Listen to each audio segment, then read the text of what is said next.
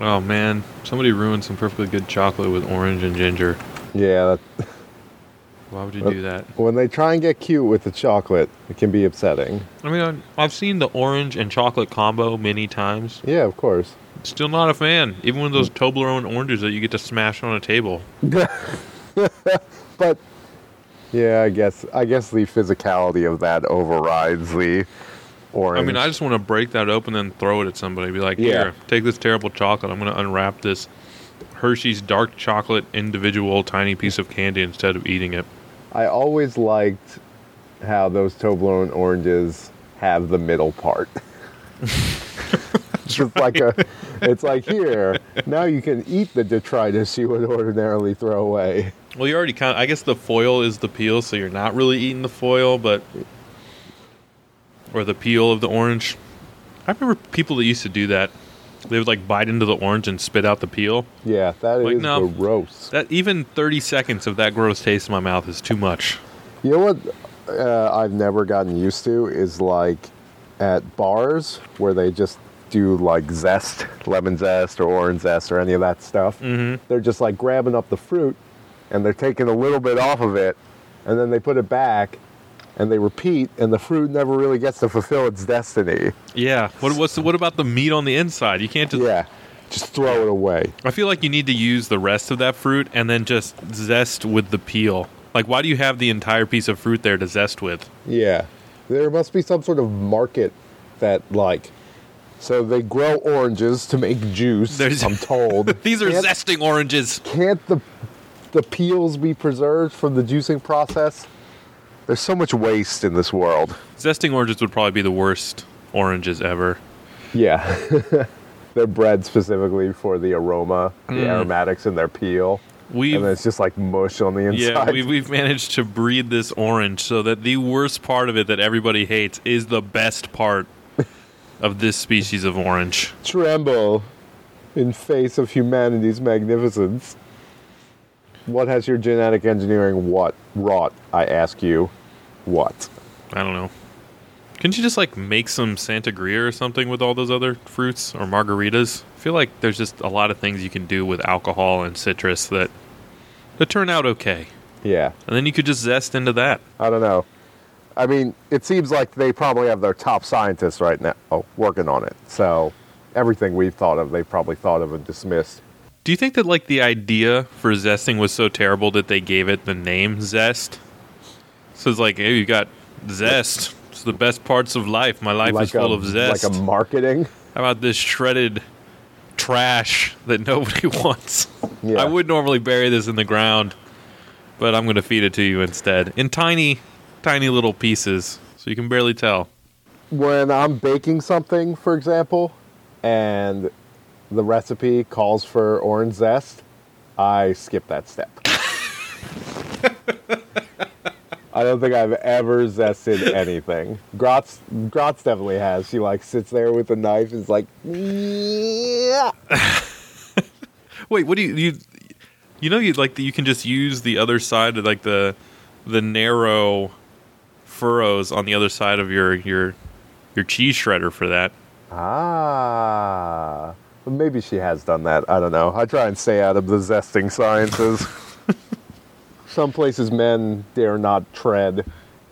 I'm just to be real for a second, I'm not opposed to zest. I do just think that the peel of most citrus fruits is gross. Yeah. And I'm glad they figured out a way to use it. That's some sort of, I don't know, Native American stereotypical stuff. Like we use all the parts of the lime, lemon, or orange. But anyway, I sure did play some video games. Oh yeah? You were churning out reviews. Yeah, just happened that these things came close together. In summation, Metal Gear Rising is really good, and Etrian Odyssey is really, really, really good. What is that out on? Etrian Odyssey? Yeah. 3DS. Oh, They're all DS games. no. It is quite good. To the point where somebody on the Anime News Network forums, and this is not the worst slight that those forums have ever perpetrated, considering something I retweeted last night from Zach, had a guy being like, yeah, I mean, I think we've reached the point in the discussion where we can distinguish actual child porn from animated child porn. Now let me pose you this hypothetical.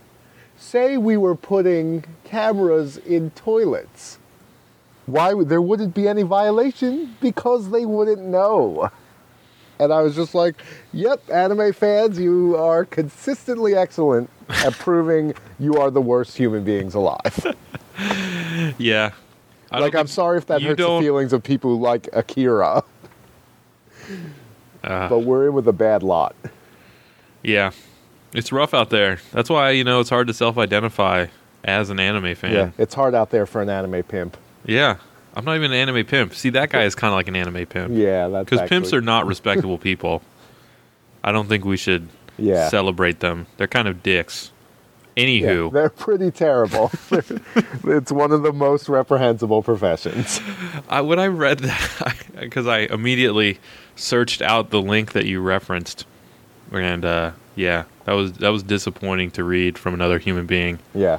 Just like, why don't you just go talk to an actual girl and listen to her and learn her perspective, and maybe you'll understand anything. I don't know. Just say these things in public. Say them not on the internet and see where that goes. It's like, I just don't see the problem. I mean, let me be real for a second. I just want to see. If they don't know, don't you see? They don't know. How can what you don't know hurt you? If you block those memories out in the case of abuse, that's probably fine too. Sort of like when, I don't. This is probably too lofty an analogy, but it's kind of like how Martin Luther King talked about oppression and hatred. It also debases the people in power. So the oppressor is debased by his oppression of the weaker person. That's why it's wrong, guys. Yeah. You are equally soiled. Just because there's no, psychological damage done to the person who is in your fantasy world being violated, that doesn't mean it's okay, because there's still something wrong with you. Yeah. And you're continuing to kind of make that wrongness solid. It's like, I've got this knife wound. I'm just going to keep pushing that in, wiggle it around, maybe catch a vital organ, nick an artery. So I offer that up as comparison with the guy who's basically just he's like, I read this, I downloaded the demo, transferred into an instant purchase. And then the final line of his post is, but an A+, really? It's like, dude, you bought the game instantly. An A+, really? It's like, that's the thing. It's the craziest thing about the internet is not sufficient to agree with someone. You have to agree with them within a 1% margin of error, or it doesn't count. Yeah, well, that's why you can't have arguments on the internet, Dave, because people just keep on finding new things to argue about. Yeah. You're never arguing about the same thing for more than 2 posts, so why bother? It's not really even new things. It's just the granularity of the same thing. We can bring this down.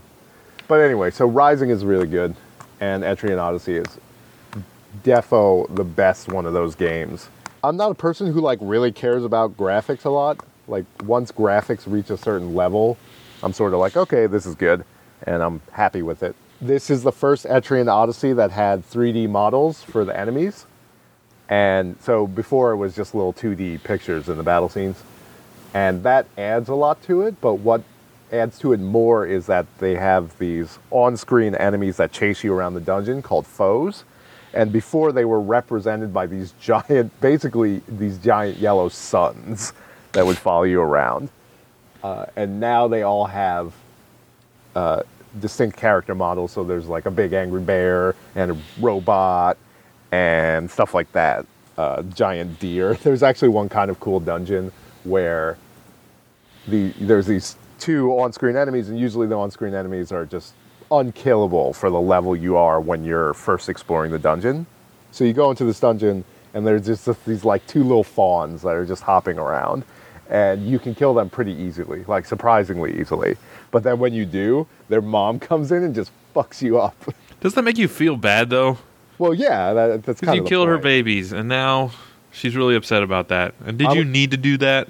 I'm going to drop in some pretty severe spoilers for Etrian Odyssey 1. So skip like the next minute of the podcast. But the whole kind of point of the games is to make you feel bad. Because the original game, you keep delving into this labyrinth, just going deeper and deeper.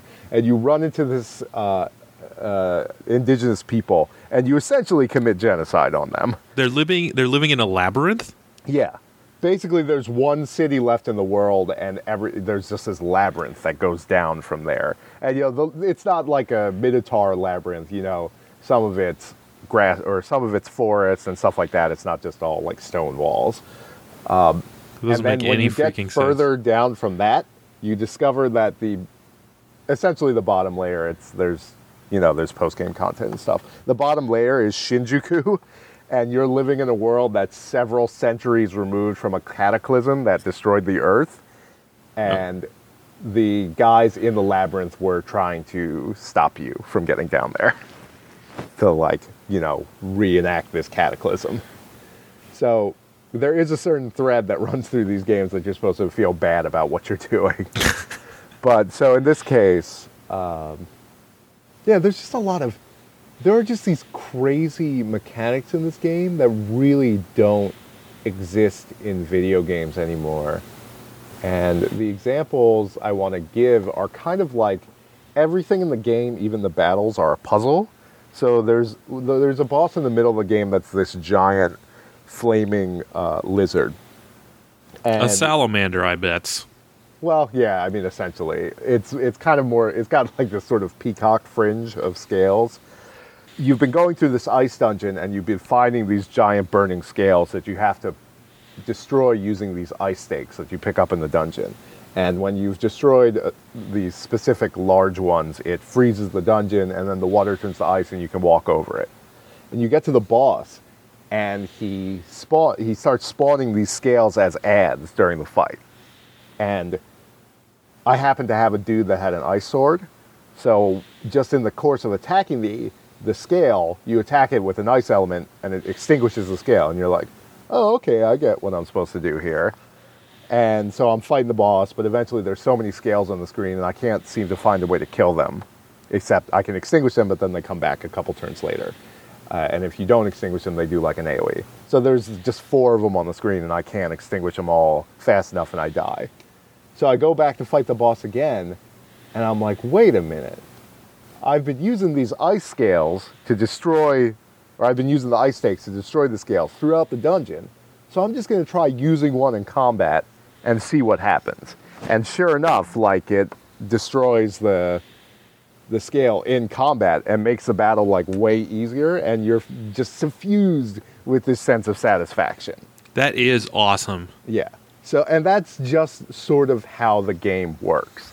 Every dungeon is its own tiny little puzzle that you have to figure out. It's especially true in this one because usually the games are just in these just a singular labyrinth that keeps going down, and every few floors it changes its format. In this one, they have these small little one-off dungeons that are centered around a specific theme. Like there's one where all the walls are these giant columns of ice, and when you get to the center, there's a brazier that you can light on fire, and it melts all the ice, but that releases the foes from their ice tombs, and then they chase you around and stuff like that. So it's sort of just suffused with so much. It's just so unique. Well, what you're describing, and it does sound like it would be unique to play, but that's also how a lot of the best adventure style games work. I'm thinking about specifically my memories of Ocarina of Time, where you would get this mechanic in the dungeon, and it wasn't just a way to pass that specific obstacle. It would come back up, and you would have to apply what you learned in the dungeon about that object to this new situation. Yeah. So it's just, that's what's cool about it. And it takes the things that were cool about games like Wizardry, and it updates them for the 21st century It makes it a little less dumb, so that you feel like you're not being forced to suffer through things completely. Like the entire game isn't a slog, and there are certainly ways to break it. In fact, even just by doing the side quests, I was pretty much always, I felt like I was above the level I ought to be in the dungeon. So it actually started to feel a bit easy about midway through.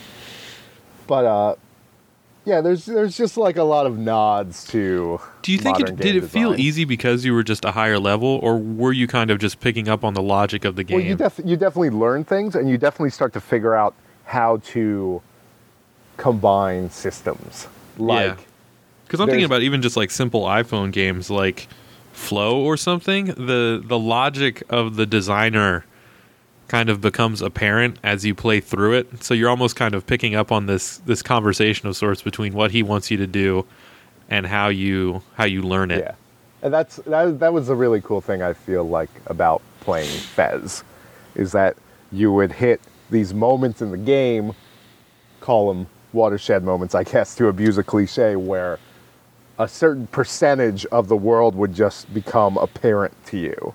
Oh yeah, like when you kind of unlocked it. Yeah, like you would unlock it in your mind and just be like, oh, this is how I progress through 15% of this game. And now I'm going to hop around all these different points that I remember how to do things in and solve these puzzles. And I feel this is the thing we talked about. It was like on the Anime News Network podcast, the last one we did, where I was talking about Virtue's Last Reward, that visual novel, where like the space between knowing how to solve the puzzle and the actual solving of the puzzle is way too long in that game. But in a game like Fez, you do like this certain small amount of grunt work or brute force, and then it's just like the increasing tidal wave or avalanche of solutions coming one after another. Or in the case of Etrian Odyssey, like I realized how to use the ice stake, and then I use the ice stake. I don't have to go through like 10 menus being like, and dialogue choices and stuff like that. I realize these are different sorts of game designs, but this is definitely what I prefer. Well, it's also kind of cool that they didn't just tell you, well, in one sense they did tell you how to use the ice stake and when it was to be applied, but it's kind of cool that it transcended the boundary between like geography, exploration. Yeah, the exploration portion and the actual boss fighting. Yeah, so that is it's a really good game. Rising is also really good. I really liked it. And that is something that is available to you. It's true. It's on the Xbox, so I'll have to get my hands on it. This is not a super huge deal, but it is kind of weird. Apparently on the Xbox, when you cut dudes, those cuts are predetermined. Wait, what? I don't know if it's because of processing power or something, or maybe it was just developed primarily for the PS3. But like the PS3 cuts are like 1-to-1. Like you slash a guy a certain way and that's how it cuts off. In the Xbox One, if you watch comparison videos, there are certain axes on which a guy can be cut, and it will just sort of round to those axes. Huh. I assume it's just because it was probably made first and foremost for the PlayStation. Yeah, and they had to kind of figure out how to strap that into the Xbox version on the fly. I don't think that's the biggest loss. It is definitely a cool thing when you... Well, I guess the approximation of the PlayStation would come in by how many axes the guy can be slashed across. Yeah. And frankly, I mean, that's a cool mechanic of the game, but I'm not going to get all up in arms because the gore isn't properly calibrated to what I want. It's certainly not going to ruin the experience. But so, like, I'm actually kind of playing this game in spite of what I'm doing to these people. So that is also, it definitely feels like that's the point of the game. And it's actually really funny because you have a combination of the Metal Gear Solid Kojima people and then the Platinum people, who are both pretty adept at making stories that are just completely unsubtle, like the least subtle games possible. So just halfway through the game, they're like, all right, don't you feel bad about this? And it's actually a really cool, really satisfying moment. But so the only thing where I could see it being sort of a little bit of a letdown is I certainly did this, and then I watched Nick streaming it. Mm-hmm. And when you are in situations where you're fighting like a giant robot or a helicopter, and the game prompts you to go into blade mode and freeze time, you only really have to slash like 1 or 2 times to beat the boss. But you just slash like 500 times. Of course. Because why not? So this helicopter is in pieces smaller than your pinky by the end of it. You set right into frappe. Yeah, there's all these just little slivers like flying off of it. So I wonder if maybe the Xbox version might kill some of that joy. Whatever. It's all good. I'm still going to be able to like think about the point at which Cuisinart transitioned into a military contractor. Yeah. Well, in the it's the war economy, as Metal Gear Solid says, and we thought we were going to fix everything by getting rid of those Patriots, and it turns out everything's pretty much the same. Oh man, people are still evil? What? Yeah, pretty much. So that's the plot of Metal Gear Solid Rising, or just Metal Gear Rising, I guess. Metal Gear Rising. Psych. Yeah, but that's really good and worth looking into, and it's got all that. It's kind of like, I mean, I don't really remember the sort of bonus content that Vanquish had, but it's very short and obviously made to be replayed many times. And it has unlockable costumes, one of which is a sombrero. Oh. And it's like a sombrero and a poncho. And I was going to say, do you get a poncho too? Yes. And it's like one of those black and gold ones, like they're really ornate. And the absolute best part is that because this is a Metal Gear game, sneaking is still involved. And you can play it, 60% stealthily. When you get into the box while wearing the sombrero costume, the sombrero is on top of the box. They thought of everything. Yeah. A++. Yeah, I know. But that's the thing that's going to be the divide between me and a lot of people on the internet, is that when I see a game that's like 6 or so hours long, I'm like, that's an okay length for a game. Well, but I mean, I'm not really a fan of the whole idea that a game has to be X to be satisfying. Well, like, just play it. If you like it and it was good and you wish it was longer, that's something to complain about. But if you play it and you like it and you don't find yourself completely dissatisfied by the experience, don't just say that it was only 6 hours long because you feel like that should detract from it. Well, if you want to reduce everything to like how much money you get for your dollar, you can always go play or how much time you get for your dollar. You can always go play like MapleStory.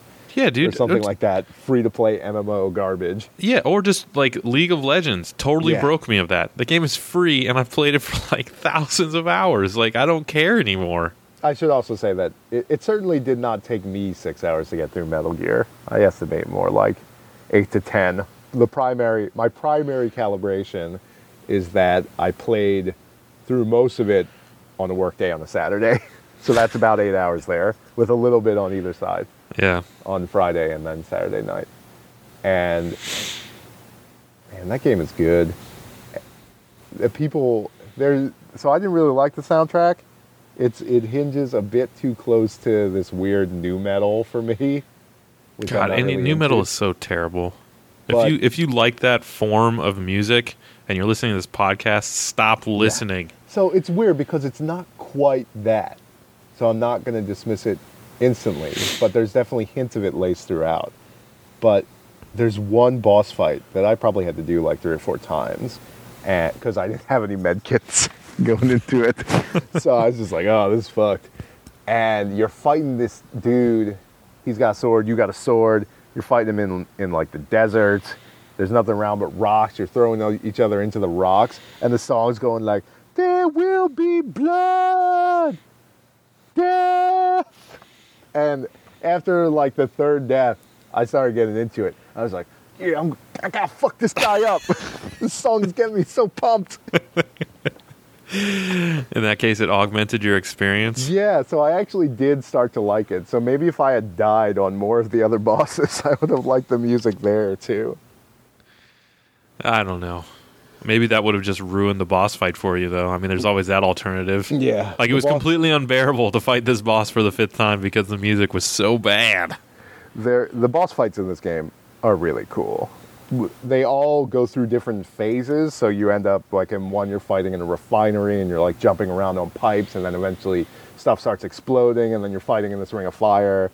There's one boss who, at times, basically splits himself into, like, a whole bunch of like little ham hocks, basically. Like his body can divide into chunks, so you can't slash him, and you got to get him in the head. You can't slash him. You were just talking about how you reduced a helicopter to splinters. Well, this guy's really good at dividing at just the right time. Oh, what anime character could essentially... Oh, never mind. That's Gemma. No, I thought you were going to say Ray, which, by the way, so I ended up not being able to review Fist of the North Star Ken's Raids 2 for Otaku USA because I couldn't hit the deadline. I didn't get the game in time. But I sure did play a bunch of it before I knew I wasn't going to review it. Oh, I'm sure that was time well spent. And it was awful. Like, dude, why would you... I guess you values, have to, like... You thought you were going to be reviewing it, but come on. I was not Dynasty Warriors is a in. punchline on this podcast, and that is the most Dynasty Warriors game to come out since Dynasty Warriors. Well, the thing about it is that I recently played the One Piece Dynasty Warriors game. And if I'm using that as a benchmark, it is like 8,000 times better than the Fist of the North Star one. I think that's primarily because most of the One Piece characters have a shitload of range and a shitload of AoE. And shockingly, Kenshiro does not. So, and the worst part about the Fist of the North Star one is that in almost every enemy encounter, like a little bandit head pops up in the bottom right corner of the screen, and it's like 0 out of 100 enemies killed. And you're just like, I gotta kill another fucking 100 guys. You can't just, like, zip to a cutaway of Ken just going wachar, like, dashing through a shadow, like the silhouettes of his enemies and them erupting into blood. Eventually you get supers that will kill maybe like 15 guys at a time if you can do your AoE right. But Ken has got some just assy AoE. Like it's like I came to relish the Toki stages because there's like an XXXYY combo that Toki has that shoots a like fist of, you know, the one that makes everybody like have an orgasm before they die. Yeah. It shoots that out basically like behind in front of him and then left and right. And just, it instant kills anybody it hits. So I was like, man, these Toki stages are going quick. And then you'd like go back to Kenshiro. And I got as far as Fist of the North Star 2 before I realized I didn't have to play the game anymore. So you're playing as, I don't know, they all call him Bot. He'll always be Bart in my heart. So you're playing as him all grown up, and it's taking you like 20 minutes to kill like one dude. And that's like, oh my god, this is so painful. So do you have to like progress with each character? So you'll like level up Toki to a certain level, but then you'll have to go to the Kenshiro, who is now 3 levels behind Toki? Well, no, the level is just constant throughout, and you just play as characters as they appear in the story. And sometimes you'll get a choice between Ken or Ray or the girl with the yo-yos, whose name I can't remember. But I actually ended up choosing her a lot because she had pretty good AoE too. I don't know. And it would not be nearly as bad if the production value of those games was not so shockingly low. Like if they didn't look like... The characters just looked like they were made for like a budget Walmart game. Like all the cutscenes have these basically like plasticine models. Like it basically looks like these action figures standing around talking. And frequently it's just still shots like comic book panels, which is like, wow, you guys really pulled out all the stops. Yeah, I was kind of disappointed when that game wasn't cel shaded. Like, just freaking Jet Grind Radio that thing. Yeah, I don't know. So, I mean, obviously that game is a huge waste of time. No shocker there. But whatever. Yeah, I kind of played a similar game. I got Anarchy Reigns. Oh, I played Anarchy Reigns. It's not that bad. The boss encounters are kind of fun, but the camera is like ruinous half the time. Yeah. So it makes it kind of difficult to get into the combat. Yeah, I also just hate games that make you do bullshit to play the real game. So like sitting there and being like, oh, you just need this much more score before you can do the next part. Yeah. And I fully recognize that Anarchy Reigns is meant to be a multiplayer game and that the single player was just stapled on. But, you know, if you're going to have it in there, at least try and do it right. Yeah, for some reason, the single player campaign felt a lot like playing Phantom Dust. I know we were just talking about that, but Yeah. it really reminded me of that. It's like, this is kind of boring, but I keep playing it because I don't have anybody to play the multiplayer version with. Well, like, I don't even remember how Phantom Dust worked. I guess it must have been on Xbox Live, but I never had an Xbox Live subscription on the Yeah, original well, Xbox. it was internet enabled. You could like take your deck of skills and go fight people. Yeah. I was actually just like defining all the different modems to a coworker of mine yesterday. I was like, yeah, like the PS2 modem, and then the Dreamcast came with the modem, but it was only 56K. That's right. I guess the PS2 had like a broadband adapter, it didn't, but the Dreamcast one was definitely like a modem. Like you had to dial up from the Dreamcast. I think there was a way to get the DSL through to Yeah, it. you You could could buy get- an adapter that was a You broadband could get adapter. a broadband adapter, but I don't think they ever put it out in America. I think you have to buy one from Europe or Asia, and it just worked because it was all the same hardware. I'm pretty so every time I go home to my parents' house, I go into my room, which is like kind of similarly intact as how I left it. Like so, there's just like a whole wall of anime boxes that they probably have to explain when people go in there. And one of the things that still remains is the Dreamcast keyboard case. And every time I'm in there, I'm like, Dreamcast keyboard. And I open it up and I'm like, oh, it's not here. No typing of the dead. Again. If only. It stares to stare longingly at it. Yeah. Don't you remember you told me you loved me? Typing of the dead. Oh, that gag is always running in my head. Yeah. Every time anybody mentions anything that's even slightly forlorn, that song Yeah. starts playing. Oh, But anyway, I guess you want to try and do some emails. yeah. Why not? Like this guy. I'm going to mispronounce his name. I apologize for it. It's Ogan. Agan? It's Eoghan.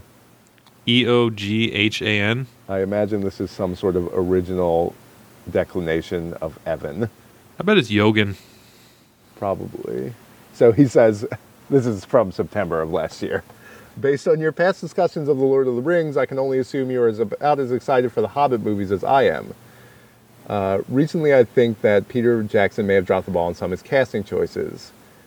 Smaug the Dragon is to be voiced by Benedict Cumberbatch, but my idea was to instead replace him with dialogue from Sean Connery as the dragon in Dragonheart. The idea was expanded to include all his dialogue from all Sean Connery movies. Any thoughts? Also, what are your thoughts on Arnie as Gandalf? See you at the party, Grima. I am fully in favor of the inclusion of Dragonheart, especially having now seen the first Hobbit movie. Yeah. It couldn't be any worse. I am the last one. It'd be better if Smaug just sat Bilbo down and was like, listen, winners go home and fuck the prom queen.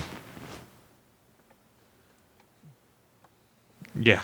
Uh, So he just says that. yeah. Puts his, Just his any mighty dialogue talon from over anything. Bil- What is a samurai? The men of Dale and their samurais. What are you talking about? Listen, I'm Egyptian. This is Highlander. My name is Ramses.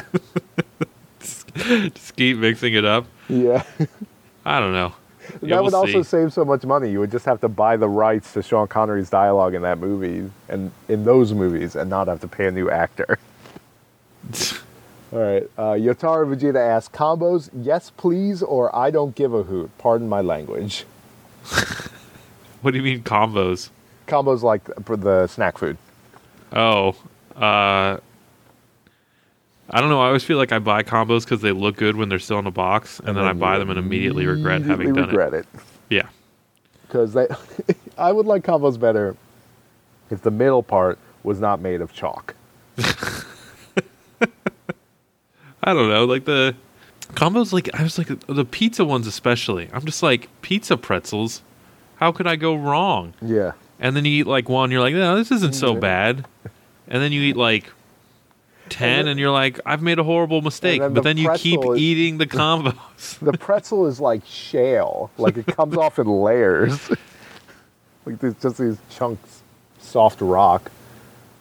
The cheddar combos are Gratz's like default road trip food. It's weird the things that you'll deny yourself this food that you don't actually like, and then you'll be like, only for special occasions, like on a road trip, and then you eat it and you're like, oh, this is so good. Oh, I'm driving in a car, so I'm sitting down the whole time. So I got to Yeah. carbo load for this long trip. I gotta keep my energy levels up.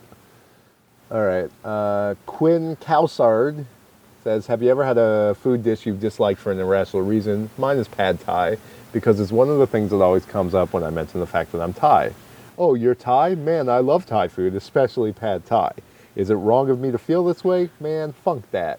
No way, dude. You're spot on. Pad think- Thai is like the worst Thai dish. Yeah, I you was should have also got gonna anything say, with green I curry. hate pad thai for the same reason, because people always be coming up to me and saying, oh, you're Thai. I love pad thai. Also, pad Well, thai is like you're just this- mad because you're like, why do you think I'm Thai? Yeah, it's weird. Isn't it also true that, I mean, every time I've had it, it's been slightly sweet. And I'm not necessarily down Well, with that. maybe that's some of like sort of the peanut stuff. I don't know. I don't like a lot of Thai food. When Gratz orders it, I tend to go with Masaman curry, which is like the super peanutty curry with potatoes in it. The problem is that they make their Thai curry is made with coconut milk, which is like all your saturated fat for your life. So you're allowed to have like 3 bites of that curry. The best Thai food. I'm sorry, I don't want to make this about like Thai food discussion when the dude's just like, I fucking hate when I tell people I'm Thai, and then they talk about Thai food for 40 minutes. But the best Thai food in my experience is like the little curry puffs. They make like little curry puff pastries. Oh, And my those are favorite, pretty- anything with green curry on it. That's what I'm going with. Actually, so the last time we were in Philly, we went to a Vietnamese restaurant, and we Was we it Vietnam or Vientiane? Or sorry, not a Vietnamese restaurant. The supermarket Oh, yeah, in yeah, South yeah. Philly, Uh-huh. and we stocked up on those like tiny cans of curry that are like basically calorie bombs. It's like just add milk to fulfill your calorie requirements for the week. And so we've made that a couple times, and they cost like 80 cents each, and make like a whole thing of curry. Yeah. Dude, So I that's know, pr- that's I pretty know good. exactly what you're talking about. Curly, who's actually, it's actually Trans Otaku, who sometimes tweets at us. He's saying thoughts on Resident Evil 6. I hear critics are slamming it, but it looks good to me. This is from October 4th of last year. Yeah, it was pretty bad. Speaking of Resident Evil, I'm a fan of alternate costumes in games, i.e. Leon's gangsta costume in RE2, the many costumes in the PS1 Spider game. Do you two enjoy that extra level of reward, or has the current model of DLC for alternate costumes ruined it for you? Are there any costumes that have been your favorite? Maybe Heather's magical girl costume in Silent Hill 3. I think we just talked about the sombrero costume in Yeah, Metal sombrero Gear Solid costume. Rising, which is now the Pretty only good. alternate costume. So, my two favorite alternate costumes that immediately spring to mind are from Tales of Vesperia. The Judith can get a costume that makes her look like a red mage from Final Fantasy, which is pretty awesome. And Estelle can like shed that like ridiculous, weird tulip skirt thing she has, because there's one part in the game where you do a play and she is the prince, and she looks pretty badass in that one. So those like immeasurably improve my Tales of Vesperia experience. But like, yeah, Silent Hill 3 was weird because it had like 10,000 extra costumes, but they were pretty much all just t-shirts, and a lot of them were like t-shirts for gaming magazines. So that was really strange. But there was one that it was called the God of Lightning t-shirt, and when you wore it, it made your skin all scaly and I think gave you electrical effects, and it was kind of badass. I think essentially it turned you into an electric Asian dragon, but, you know, also a teenage girl. But yeah, the alternate costumes are pretty much my favorite thing about video games. And this model of like having to buy them, which means I don't get them because I'm not going to buy something like that. It's a real heartbreaker. Yeah. Like I remember the fond days of like Sambo where he would come over and sit on like Capcom versus SNK and make like color palette swaps for like every character. Be like, yo, check it out. I made Stone Guile. It's made out of stone. Or like, I made American Guile. It's red, white, and blue color scheme. That was one of the cooler things about that game. Yeah, it's pretty neat. So I would always get excited when we would get together and play like Street Fighter 4, and I'd be like, ooh, every time somebody plays somebody, you get a new color palette. Stuff like that. Excitement.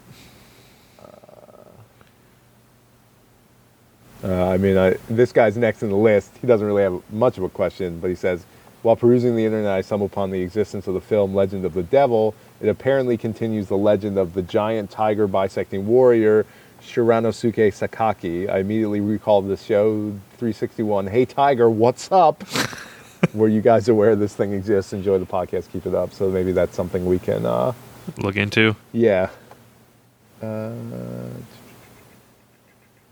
Evan Minto mentions making food when moving out on your own. There's a website called Supercook that lets you put it in what you have in your kitchen, then use that to pull up recipes and using those ingredients.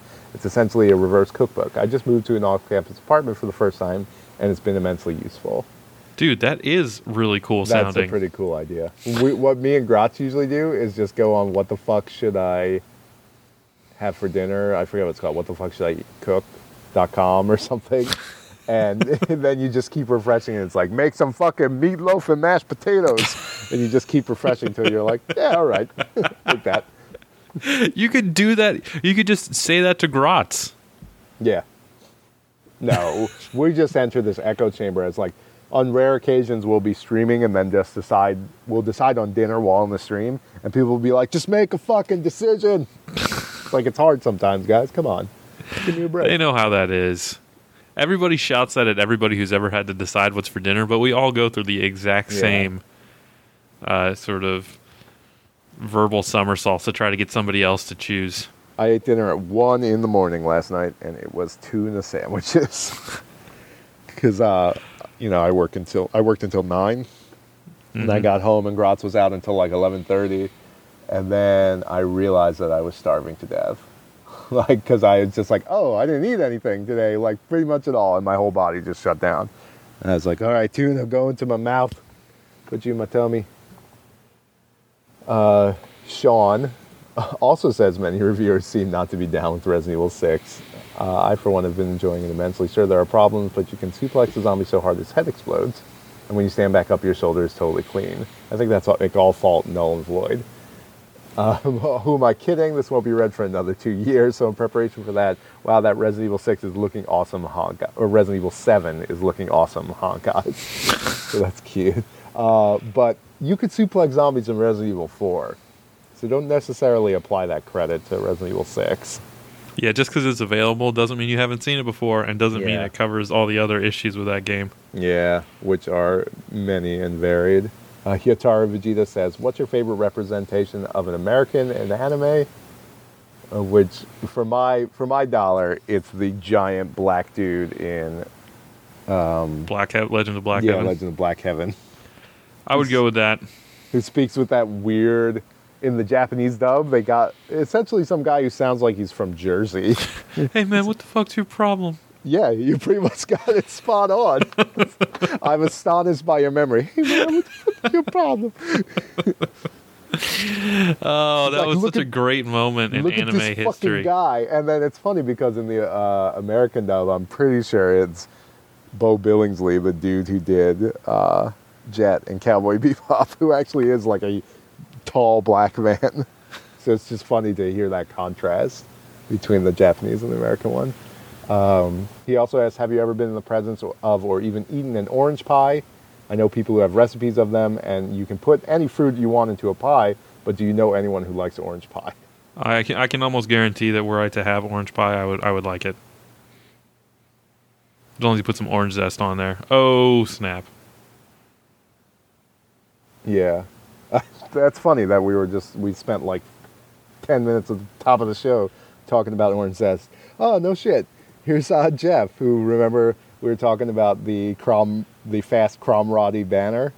This is when he sent it in November 27th, 2012. And that's why I don't remember it, I guess, because it was 3 months ago.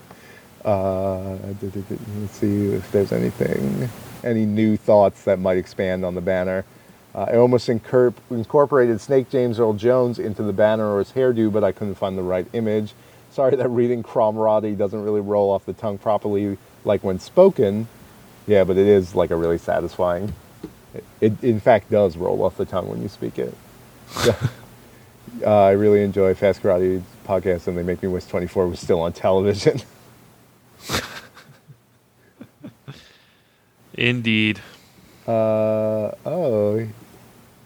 He said he suggests a podcast battle and proposes using Big Trouble in Little China as the movie. That would be the ideal option as prize for the winner, which I think has already come and gone. So it's funny to read these little time capsules. Oh, the things we've missed. John asks us to review Zone of the Enders 2161 when we get the chance, which I feel like is probably like that OVA, which I guess we could do. Let me just see if maybe we actually did it. Sometimes that happens. Seems like no. Zone of the Enders, I remember that like 40-minute OVA being okay. I remember not even bothering watching that TV show for more than like 4 episodes, because it was about like a space trucker dad and his family that found a giant death machine robot. Yeah. It was just like weird. So, okay. Oh, it's a space gun. Aaron sends a picture of a cookie shaped like a dick with the word space gun written on it and a quarter for scale. It's a pretty big space gun. Now, I don't want to detract from this accomplishment, which is obviously quality. But in my opinion, a true space gun sort of just has the balls as a little oval at the bottom, so it kind of looks like a handle. Because the trick of making a space gun is that you have to have plausible deniability that it could be something other than a penis. And this is just outright a penis. But I'm not going to hate. Yeah, I mean, where's the subtlety? You know, we're looking for the cover of the Little Mermaid style stuff, not just in your face. Hey, look at this. Oh, man. Yatara Vegeta is sending a lot of emails, but I'm just going in a straight line back towards the present day right now. So I'm just going to keep reading them. 2 Walking Dead related questions. Is Facebook the Walking Dead social game the real best game of 2012? Sure, probably. And the reason I read this, number 2, is your favorite Walking Dead character Lori's digested corpse inside a zombie tummy? Which one of Grotz's friends was like, see, I don't remember the actual joke, so I can't get in the execution, but essentially, spoilers for The Walking Dead, spoilers for episodes I have not even seen. But like, skip the next 30 seconds. The joke is that the baby that was in the annoying mom's tummy killed her. She died in childbirth. So the baby was now Grotz's friend's favorite female character on the show. Was the joke. Okay, everybody can start listening again now. Oh, that's rough stuff. Yeah. Well, it's a pretty bad show. Liam Neeson. All right.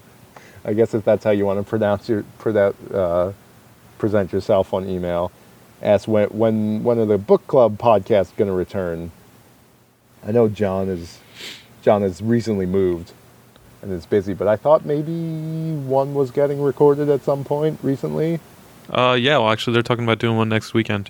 Okay, well, there you go. For Hardwired. He also asked if you could pick one game that you hate with all your might, one game that brings more tears to your eyes than grown men at the E3 reveal of a Zelda game, what would it be? It's a tough question. The Bouncer on PS2. Yeah, I guess. I don't know. I'm no fan of the bouncer, but I just feel sort of inert towards it. My hatred for that knows no bounds. The bouncer. I never even owned a PlayStation 2, and I played that game enough to just hate it. Bouncer. Well, I remember buying a PS2 and being like, what video games exist for this console? Oh shit, is my voice screwing up again? No, you sound alright. Alright, maybe it was just something weird. I don't know. It looked like the wave was going wonky. Yeah, but I guess maybe it's okay. I figured that might be a problem with the USB headset. But anyway, let's see what Patrick says.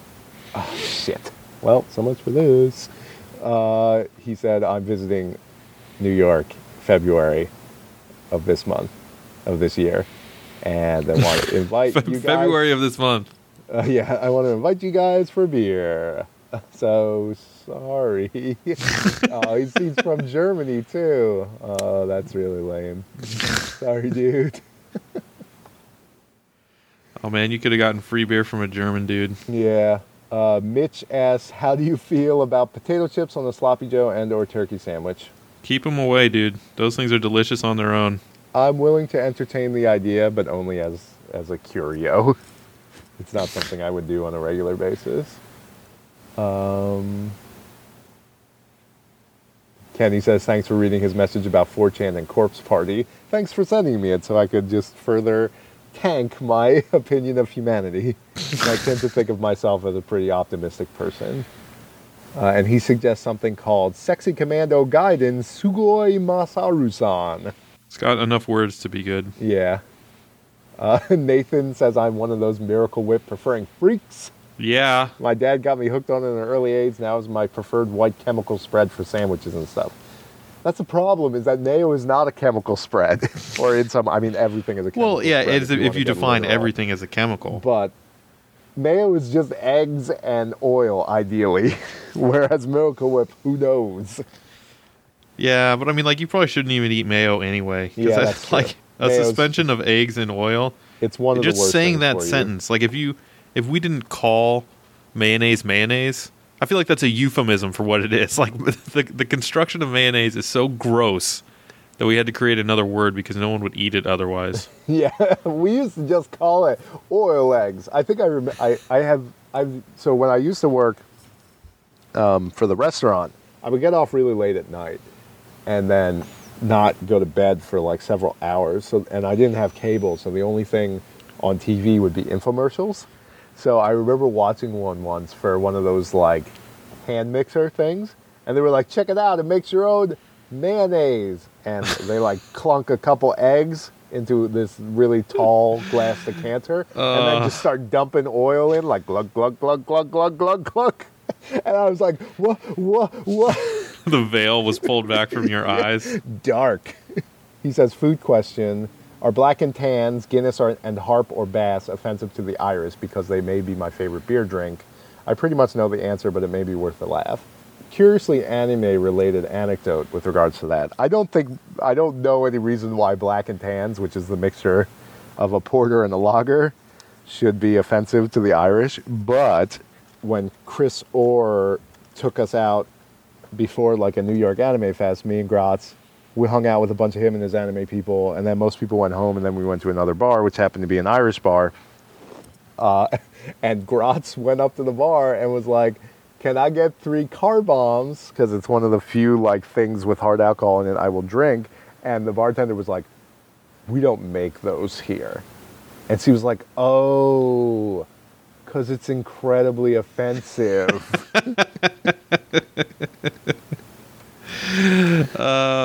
You mean she wasn't just why not pussy? Yeah, come on. More legit food question. Dipping pastries in coffee, probably been covered before, but I really only recently discovered this, and I am 30. I mean, it seems to me that dipping baked goods into coffee is like 70% of the reason why coffee exists. Yes. How did you live to 30 without discovering that? Yeah, I mean, I don't go out of my way to drink coffee, but when I do, it's because I have a Tasty Cake coffee cake that needs eating. Or yeah, I mean, it's just, you have a warm drink there and a dry baked good. Slam a donut in there. Just see what happens. Get a cookie up in the mix. I just feel like that's just a warm drink thing to do. Like, even if I have tea and some kind of cookie, I'm probably just going to dip that cookie in the tea. It's just going to happen. I'm not even going to think about it. Get some of those chessmen, dip one of those in your tea. It'll turn out pretty good. It's like, you don't dip Oreos in Earl Grey. Well, I did. It was a warm liquid beckoning the Oreo. The That's siren just how it song. works. Yes, it ruined that bite of the Oreo, but I had to know. All right, Horror Daily says, you've expressed several times how when it comes to the length of a series, you prefer 12 to 26 episodes. I was wondering why the length was so different when it comes to anime. A 26-episode series is only about 9 hours, which isn't even the length of a season of The Wire. Because most anime becomes, like, you either have a tight 26 episodes of good storytelling, or you have 500 episodes of, holy crap, why am I still watching this? Yeah, that's kind of... The problem is that I feel like the quality of storytelling in anime usually is not enough to merit that. Yeah, you many just compared episodes. most anime to The Wire, Yeah, dude. Go back it's and like- watch Eureka 7 and then think about what you've done. Yeah, now I'll say that, but I will also add the caveat that I've seen more than 500 episodes of One Piece now. But, One Piece is a show that surprisingly maintains and even gains momentum in a lot of stuff. Like, the last arc we just finished was one of the best arcs in the show.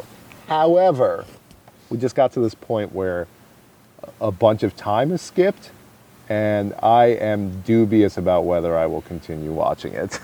Why? What, they skipped time? Well, yeah. So it's like a 5 years 2 later. years later. Oh. And everybody comes back, and I've been talking about this on the forums, but their character designs are ruined. Like, I don't even know what happened. Like, I don't know who gave this guy the green lit to draw these characters like he ended up doing it. Like, it's just awful. Almost everybody looks worse.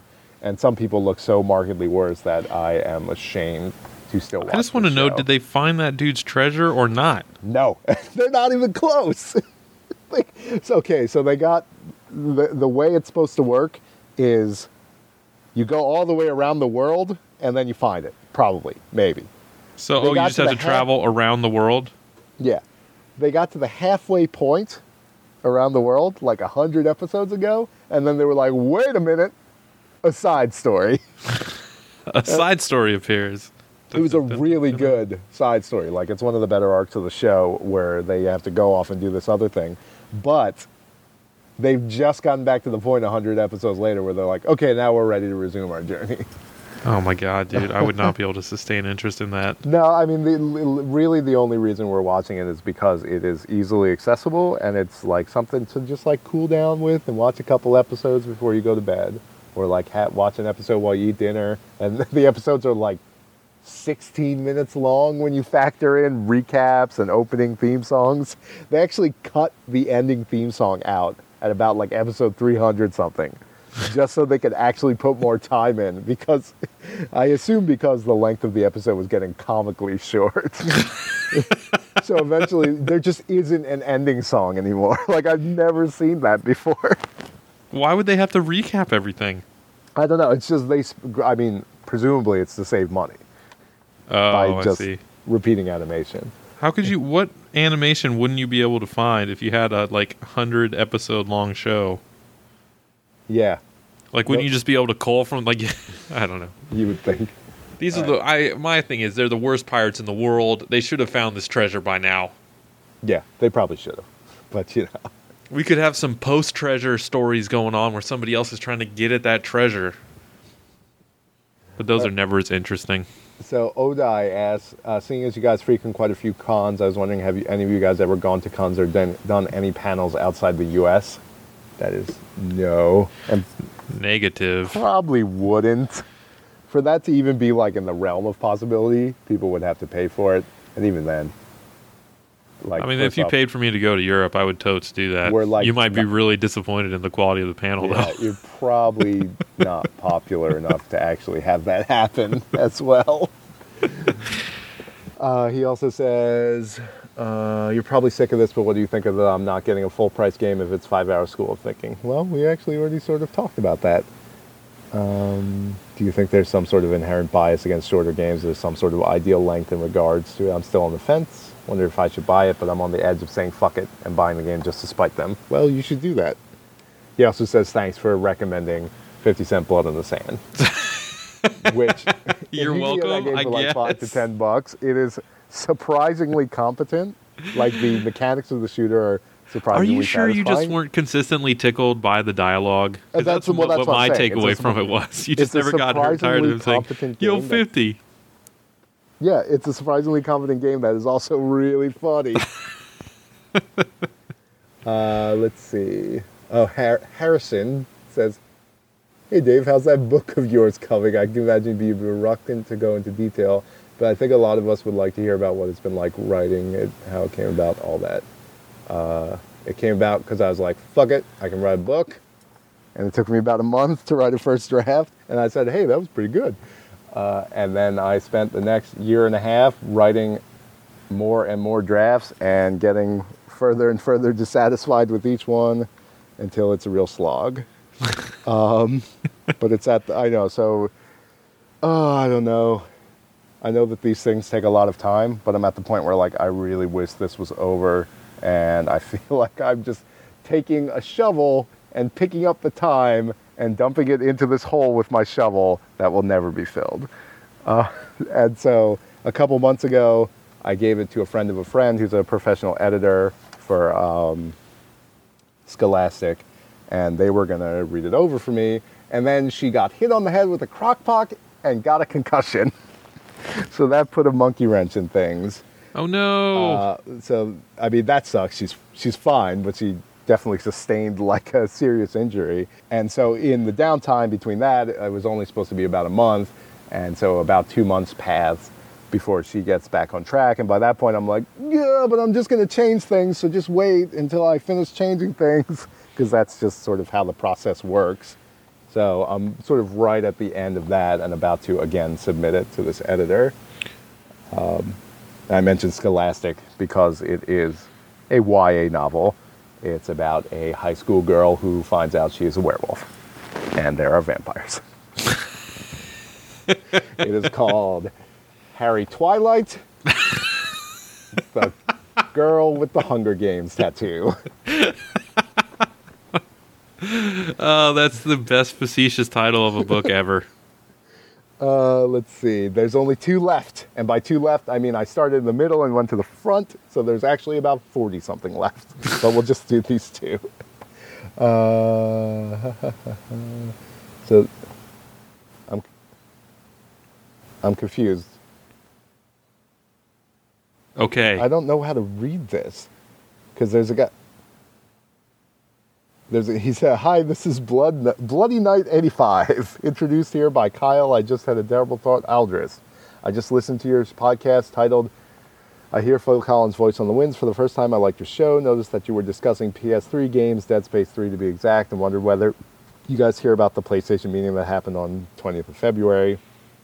You should have guessed that the PS4 has been announced. Would very much like to hear your thoughts about it." I don't know. I'm really psyched for their price point. Have they said anything about it? This guy's name is James. I guess he was saying he was introduced to the show by his friend Kyle. Oh, okay. Have they said anything about the price, or are you just excited to know what it actually might be? No, I think that it's going to be much less expensive than the PS3 was at launch. I think it would have to be. But, I mean, I don't expect anything less than $400. Yeah. I mean, I kind of hope that they go with a tiered option. Yeah. I think it would be cool if they had, like some people are saying, that it would be subsidized by an online subscription. And so I'm willing to buy into that model if it makes the console like $200 and then you have to pay for 2 years of service or whatever, like a phone. If they are like, here, it's $400 and you have to pay for 2 years of service, like that is a different ball game. Because that doesn't feel like subsidizing, that just feels like it's expensive enough that it feels like I'm buying a product and also being forced to subscribe. It's also kind of hard because this console generation has lasted for so long. I don't have like a really good idea of how much it should cost at this point. Yeah, because like the Xbox is. now only costs like $250 if you buy it new, and you're just like, what am I like? Yeah, I don't know. I think the my purchase of one will be based on how available PC ports are in the near future. Yeah. Because if PC games, unless there's like some really serious exclusive, which I am not immune to, I'll Zombie U. Yeah, I mean, really, I bought that thing because like I want to play Bayonetta 2, and of course it makes sense that I would buy it now when Bayonetta 2 doesn't even have a release date. I like video game consoles, and my rationale has always been like the waiting a year for the $100 price break, which I have literally never gotten, and as I've mentioned like on podcasts long ago, sometimes missed it by like the span of a month. So waiting a year for that $100 price break, the calculation is just, am I going to get $100 worth of joy out of this in the next year? And the answer tends to be yes. So I just buy these things because I'm a grown-up and I can afford that. That's like the nice thing about being a grown-up and having a job, is that you can spend money frivolously at times.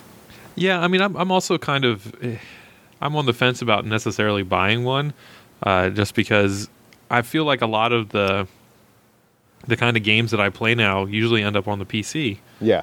So I already have a computer that does a lot of other things that I want it to, and it's capable enough of playing those games without me needing to fork out a ton of money for a console. Yeah, so I'm weighing that option. The only thing that really concerns me is that character action games like Bayonetta or Metal Gear Rising don't often come to PC. That's true. RPGs. A lot of RPGs won't. But, well, I mean, that's starting to change a little bit. Yeah, like the entire Is library is being released in dribs and drabs on Steam now, so it's like, who knows what the future holds for that. Yeah. And I mean, Last Remnant came out for it, and I know I'm not supposed to buy that, but I really want to. As soon as you pointed that out, I was like, how could you? Well, so the dude Botoggle on Twitter was like, why not buy both? And I was like, is there seriously a reason to buy Last Remnant? And he was like, do you like Saga games? Because that's the reason. And he was like, basically, your appreciation of Saga games will influence you wildly in either direction. And I was like, so I know not to buy it.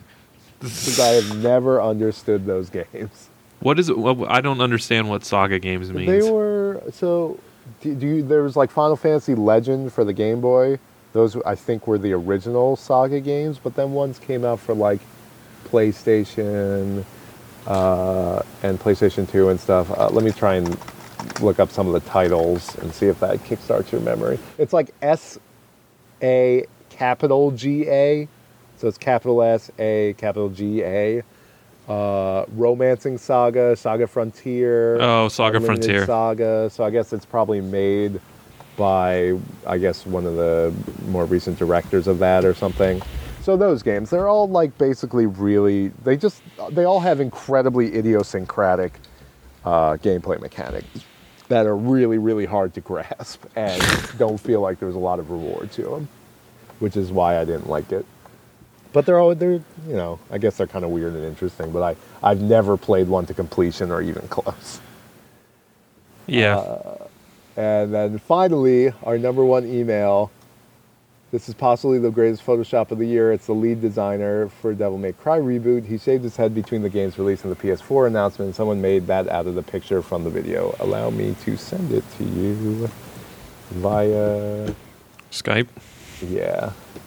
So you may bask in this as well. God damn it.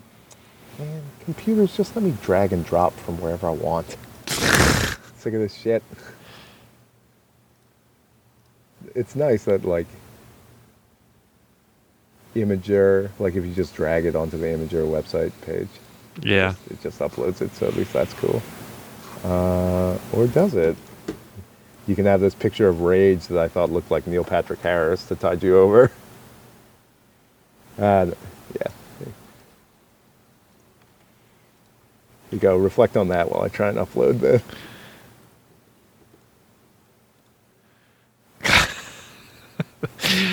I'm just looking at the original before the Photoshop. No, that's just a picture from Rage that I thought the dude looked like Neil Patrick Harris. He does look like Neil Patrick Harris. All right, so that's the thing he sent us. All right, click. Oh, nice. Yeah. A little Cromartie action. Cromartelicious. So let's see how many emails are left now in the queue. Oof, still 64. We didn't clear as many as I'd hoped. But oh well, I guess that'll do it for show 499, which means show 500 is coming up, which means maybe if I can sort out Valiant Denim, that'll happen, but I wouldn't count on it. Oh, It all hinges on Scabs, who has recently moved and has a new baby. whatever. That means that he's at home with Yeah. something that keeps him from doing anything else. I mean, it should only take 15 minutes, so I'm going to do my best. I still need, to send you your lines. I still need Paul's. Still need me and Grotz. That should be pretty easy. And then, some ancillary characters that I would have to find people to record for, which maybe could translate into something fun for the website. Just little voices here and there. But anyway, so maybe that'll be show 500, and maybe next time we record it'll be show 499A to give myself more of a buffer. But anyway, that's emails. We got emails, yo. God, We're finally did we really reading only them. read 20 of them. That is only 1/4 of the emails that I have starred. It does not seem like that much. But anyway, shut this down. Word. Pray that my voice has not turned Robotronic on this recording like 20 minutes ago. 'Cause- Fingers crossed. all right, pushing that stop button. Oh wait, oh shit! I guess we have to clap. Yeah. Whoa. Dave, no. What? All right, 1, 2, 3. Yay! Huzzah. That would have been like an extra 20 seconds of work on my part. Would have been pretty rough. Alright, now I have to go reverse some fiber link somewhere in a building that's difficult to get into on the weekend because I plugged them in the wrong order and I'm dumb. Alright. Later.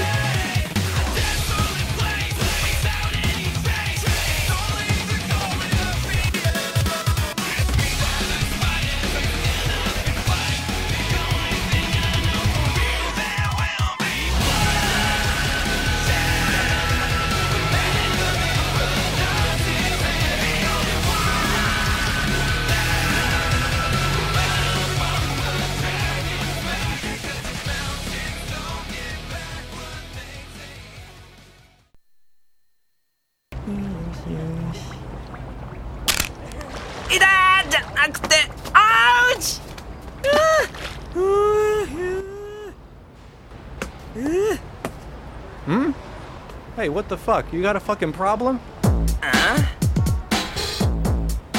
I'll pound the living shit out of you, you dumbass freaky tourist. 僕が何したってんだよ I'll knock your fucking head off.